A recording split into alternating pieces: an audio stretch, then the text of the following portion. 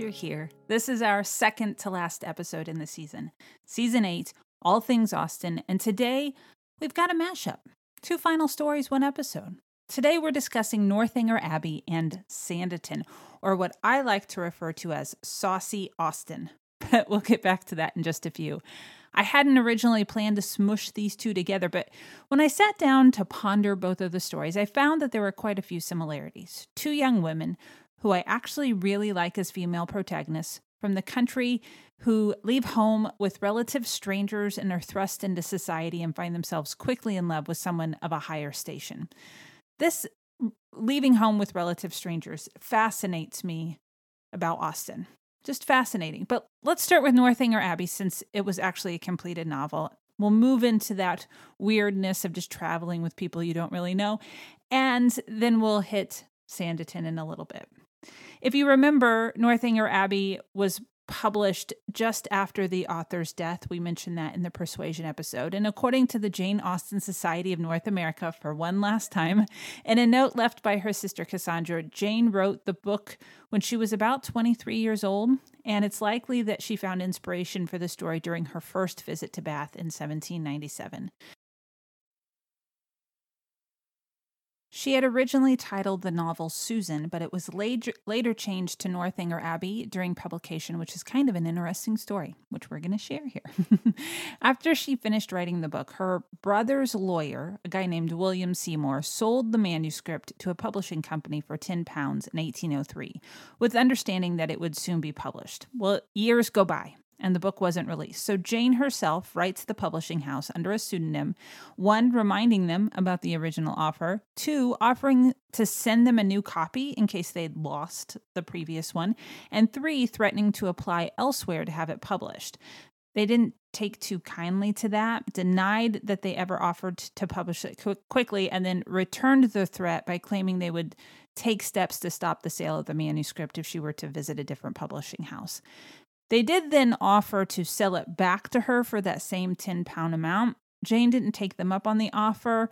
It's kind of doubtful that she had the £10 to spare to get the book back. But then in 1816, that year rolls around and Jane does have the funds and is set to reclaim the rights.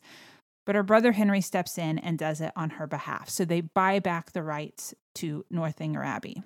So it's back in her possession. She does some additional edits, including changing the heroine's name from Susan to Catherine. She would, of course, then die before seeing it published. As for its place in pop culture, it's barely there. There was a 1987 production, which I haven't seen, full disclosure, and a 2007 production that was my entry into this particular tale. After watching the show, I then read the book and have enjoyed both. Of course, it was through Masterpiece Theatre. That is how I see all of my BBC productions, through the Masterpiece Theatre on PBS. The 2007 production was written by Andrew Davies and starred Felicity Jones as Catherine Morland and J.J. Field as Henry Tilney. Before we get too far into a breakdown of their performances, a quick summary of Northanger Abbey. It's a parody of sorts of a Gothic novel. So you have Catherine Morland, a young woman of 17. She's the daughter of a country clergyman. As she enters womanhood, she leaves her tomboy ways behind and kind of embraces this romantic heroine in training persona, finding inspiration and imagination in the Gothic novels that she loves to read. Big reader. She's invited by the Allens, the Morlands' wealthy neighbors, to spend the season with them in Bath. Again, okay, I have never had a wealthy neighbor come up to me and say, hey, do you want to spend several months with me in the city? Just leave your home. It's cool. And just come and I'll pay for everything. I've never had that happen. This fascinates me. So at her first social outing in Bath, she meets a young gentleman named Henry Tilney and the daughter of one of Mrs. Allen's old school friends, a young woman named Isabella Thorpe. She doesn't meet them at the same time, but during that evening, she meets them. Isabella is also an avid reader of sweeping Gothic novels, and so the 2 become friends. And it's discovered that Isabella's brother, John, is actually a friend of Catherine's older brother, James. So there's another connection there. Isabella and John Thorpe end up being a bit like Mary and Henry Crawford in Mansfield Park, a sibling pair with an agenda. They immediately take a disliking to the Tilneys. There's Henry and his sister Eleanor, thinking that Henry will be competition in winning Catherine's heart. And they get it in their head that not only will Isabella marry James, Catherine's brother again, but Catherine herself will marry John, who she has zero interest in. He's kind of crass and rude and loud. And the guy who plays, I don't know his name, but the guy who plays that role, John Thorpe, in the 2007 production, plays it well because you really don't like him. They are, Isabella and John, they're constantly trying to sabotage Catherine's relationship with the Tilneys. The gold digger Isabella actually at one point gets the proposal she was hoping for. James does propose, and James's father, being very generous and giving what he could, approves of the match and then offers his son a country parson's living of £400 a year, which is decidedly much smaller than Isabella had been assuming they would receive. For some reason, they think that the rich neighbors, the Allens, would be offering up money along with the Morlands. So she pretends that, all I want to do is marry James, but we can't get married yet because he's only getting £400 a pound. Spoiler, she ends up having a torrid affair with Frederick, Tilney, Eleanor, and Henry's older Lothario brother, who's just awful. Speeding things up a bit, the Tilneys invite Catherine to their home, Northanger Abbey, for a few weeks, and it's kind of this exotic and frightening place, just like the novel she's always reading. And while she's there, her imagination kind of runs away from her, and she comes to believe that General Tilney, Henry and Eleanor's father, murdered his wife, their mother. That, of course, wasn't the case, despite that being the worst husband ever. He wasn't a good guy. And in the middle of the night, he actually sends her away from Northanger Abbey. No chaperone, no money, just kind of shoves her on a carriage. Actually, Eleanor gives her enough money to get home, not because of her active imagination, but because she doesn't end up being as rich as he thought either. He thought, too, that the Allens would be giving money. Hey, this is a good pair for my son, Henry. She's not rich, though. And so they are looking for somebody rich, and he's like, you're not good enough, and sends her home. So she begrudgingly leaves Henry and Eleanor. She does not know that about the money. She just kind of thinks that it was because of her imagination and how she had confessed to Henry that she thought, hey, did your father kill your mother? Which is a weird conversation to have. But Henry eventually comes to the Moreland country cottage, and apologizes to Catherine for what happened between her and his father, and he eventually proposes and they get married. It's very sweet. Felicity Jones was about 24 years old when Northanger Abbey came out, and she does a stellar job of playing this naive, unassuming young woman who is clearly out of her league when it comes to the social scene in Bath. Pair that with the dashing J.J. Fields as Henry Tilney. We're going to see him again in our final episode of the season. He's charming, he's funny, he's humble. And then his sister Eleanor, who's played by Catherine Walker, she is as beautiful as she is kind. And they just kind of have this perfect posse of protagonists. That rhymed, which I really like. I really like those three together, the conversations that they have. You see this relationship building between the three of them, which I really like. But then there's Carey Mulligan, who plays Isabella Thorpe. Mulligan has made a name for herself in Hollywood, playing these really complicated, strong female characters. Thorpe is no different. She knows what she wants. She goes after it, and you hate her for it the entire time. She, of course, plays Kitty in the Pride and Prejudice movie that came out with Keira Knightley. So why is this one saucy? It's not that the other Austen novels aren't saucy. Jane Austen definitely has a sexy side with young women getting into trouble in almost every book. Maria in Mansfield Park, Lydia in Pride and Prejudice, Colonel Brandon's ward in Sense and Sensibility. She's not afraid of her characters having sex, but sadly it's kind of to show the consequences of making that choice, since marriage is an economic decision, and women who choose a torrid affair are choosing a life of being an outcast. A lot of them become spinsters because who's going to want them now they've been shunned from society. In this particular movie, so I'm talking specifically about the pop culture movie version, they choose to show the aftermath of the affair. Isabella in bed, wrapped up in a sheet, with Frederick getting dressed. Kind of saucy. It was a little startling to see it go that far. Overall, I'm a fan of Northanger Abbey, being a book lover. It's really hard not to adore Catherine, a young woman who kind of gets swept away in her own imagination, especially as she reads these dark and romantic Gothic novels. And there is something very sweet and kind and wonderful about Henry Tilney. He sees something special in Catherine. The age difference, Again, probably a little icky, but at least she's 17, I guess. That's something. A quick break, though, between novels to talk about Andrew Davies, since he was involved in both projects, Northanger Abbey and Sanditon. Davies was born in Wales and received a Bachelor of Arts in English from the University College in London. His first television show was something called Who's Gonna Take Me On? I didn't investigate more. Maybe I should have. And was broadcast in 1967. He continued to create material for TV and the stage. He had some stuff on Broadway through the 80s. And then in the 90s and early 2000s is where he started creating adaptations of classic literature that kind of brought him the bulk of his fame. He wrote the 95 Pride and Prejudice series with Colin Firth and Jennifer Elley, and the 2008 Sense and Sensibility we talked about last time, BBC production. He also collaborated on the screenplays for the first two Bridget Jones films, Brideshead Revisited, the horrible adaptation of The Three Musketeers that came out in 2011, which of course I've seen because I think I've seen all the adaptations of The Three Musketeers, and would eventually work on Mr. Selfridge, also on Masterpiece Theatre, BBC. I also just found out that he wrote Circle of Friends. I almost talked about this one in my list of favorites, a movie I love based on the Maeve Binchy book starring Chris O'Donnell, Minnie Driver, and Colin Firth, set in Ireland about this young woman who has kind of low self-esteem. She's a little overweight. She lives in a small town. And she wants to kind of get away from her small town and go to the big city, go to Dublin and go to school, which she does, but she's forced to ride the bus home every day to stay with her parents because they just don't know how they'll live without her. It is a very sweet movie. I really like it. Cute love story. If you haven't seen it, see it.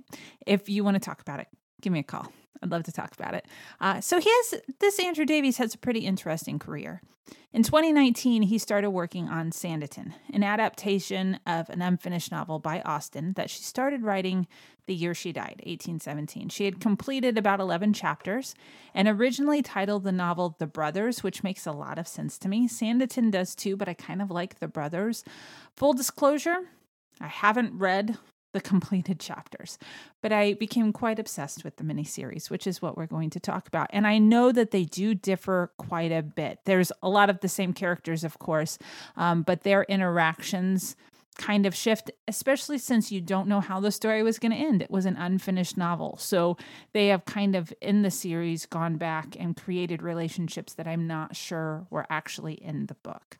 So this is also about a young woman from the country, big family, and she is out with her siblings when she comes upon a carriage that has broken down.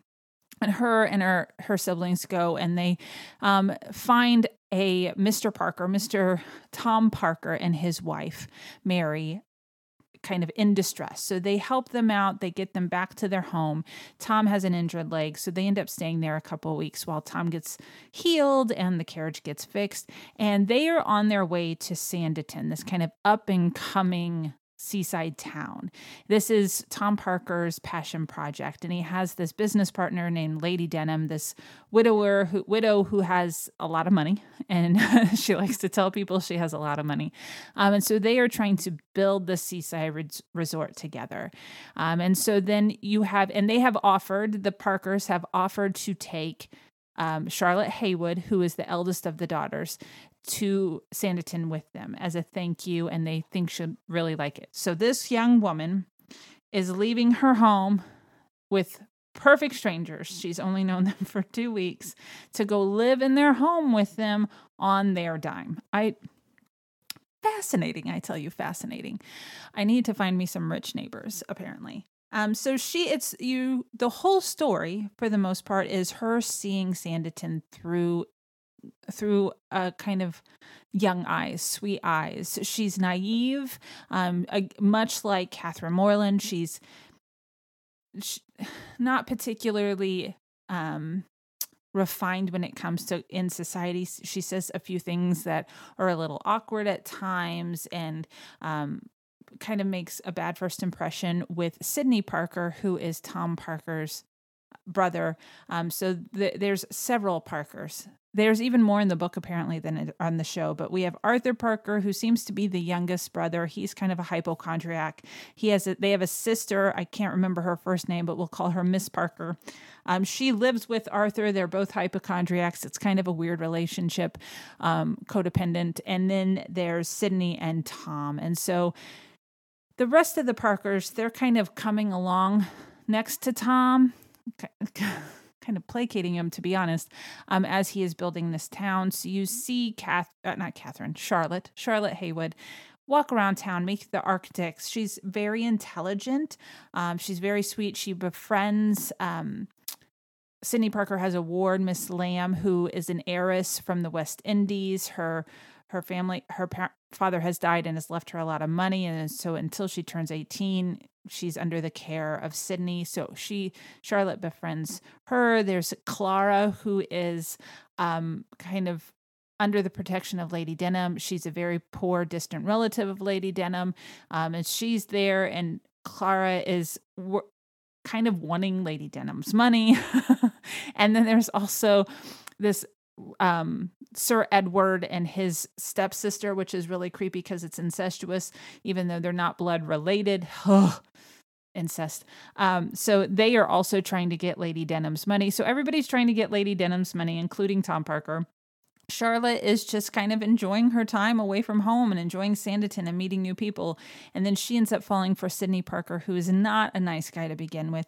But by the end of season 1, they have fallen in love. It does not end well. Spoiler. He then is forced to marry a rich woman to pay off Tom's debts. Broke my heart. It broke my heart because I loved Sydney and Charlotte together by the end. And then Andrew Davies, nothing happened after season 1. We thought it was going to be canceled. Then Bridgerton came out. Thank you, Bridgerton.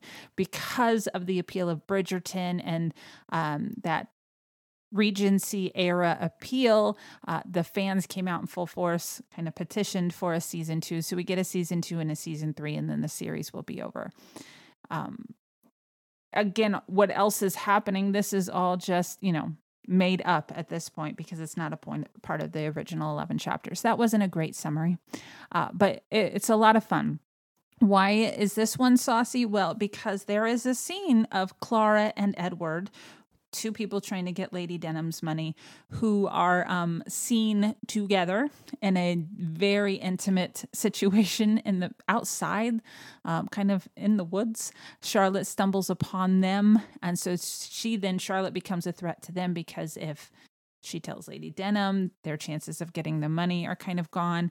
And then you have just the relationship between Charlotte and Sydney, this back and forth bickering. You get a scene. Okay, so let's go back to the BBC Pride and Prejudice miniseries. Colin Firth. The big thing about Colin Firth is he has come from town. He's back on his estate, Pemberley Estate. He jumps into a pond, comes out. He's got a white shirt on that's just sticking to him. It's every Austen lover's, female or male, to each their own, dream.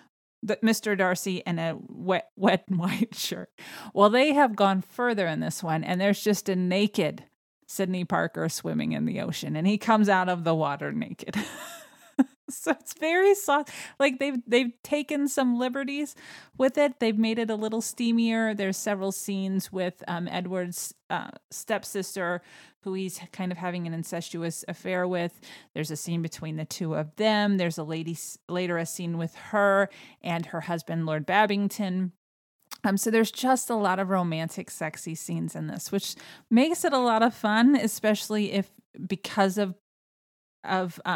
Bridgerton, but it's worth watching. If you haven't seen it, it's worth watching. And again, if you would like to become a part of my text circle when these episodes air, you are welcome to do so. Just let me know and I can put you into the text circle so we have full conversations about what we were watching in real time. It's a good time.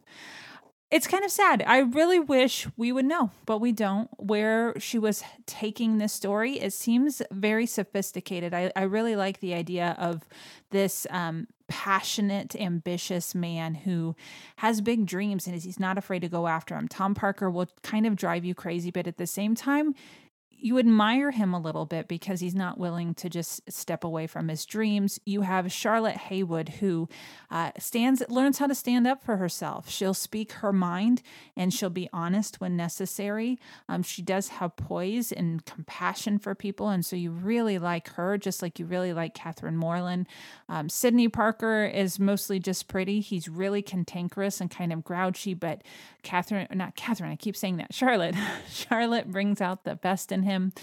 So a lot of familiar faces too. It is a pure British production where you start to see familiar faces everywhere, and faces that are new and that I have started to see in other things, which is really exciting as well. I love to see when that happens. Sadly, Sydney does not make it to season 2. Again, it will break your heart.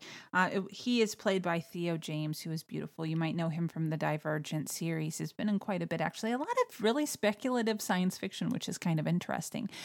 But he was in the HBO adaptation of The Time Traveler's Wife. And so I think he was filming that and he didn't want to be in the second season. I don't know. It's just a shame. There was also this other very handsome man in the town in Sanditon. He's an architect. He kind of befriends Charlotte, and he seems to have fallen for her as well. So there's a little bit of a love triangle. His name is Stringer.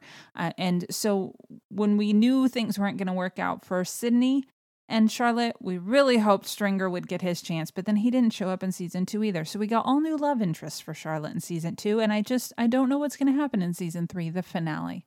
I'm interested. Hopefully this year we get that, or early next year. Very excited. But I think that's it for today. I was rambly. I'm sorry. But thank you so much for listening. Really, it's so appreciated. If you haven't already, I hope you subscribe so that we can keep going on this journey together. And if you've got the time, it would be awesome if you could rate and review so that other individuals who like random conversations about pop culture with someone who doesn't really know what they're talking about, well, they can join in on the fun as well. We have one episode left in season 8, All Things Austen. We are going to be talking about Austen Land, which is Jane Austen adjacent. If you're not familiar with it, it's a book by Shannon Hale, and they have made a movie adaptation of it about a young woman who is obsessed with Pride and Prejudice and Mr. Darcy, and she's feeling stuck in life, so she decides to spend her life savings to go to England and go to basically a Jane Austen amusement park where you step back in time to the Regency era, and she realizes it is not all it's cracked up to be. So we are going to talk about that on Tuesday of next week to close out the season, and then I'll be back in October. Going to take a few weeks off. I'm actually going to be on vacation next week, so very excited about that. And season 9 is all about horror movies. I hate horror movies. I don't know why I'm doing this to myself, but I'm doing it.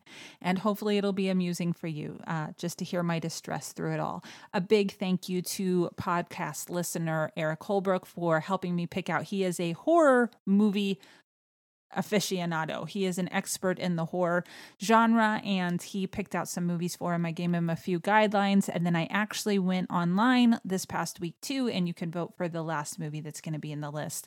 I get very scared very easy. I will have to watch all of these movies during daylight, which is tricky. So I don't know. I don't know why I'm doing it. I have not been to a movie theater to watch a scary movie in a very long time. In fact, I think the last scary movie I watched was The Quiet Place, the first one, and I had to watch it at like 11 o'clock in the morning with all my lights on. And then I got so upset that people outside were talking and things needed to be quiet that I was almost in tears. So it's going to be a good time. You're going to get to hear my reactions and experience my fear. I don't know if that's a good thing or a bad thing, but we'll find out. Thank you again for listening. If you can follow me on Instagram and Twitter at @GnomeGirlM and on Facebook as A Bit of Fun with Emily. Go have yourself a bit of fun today, and I'll see you next time.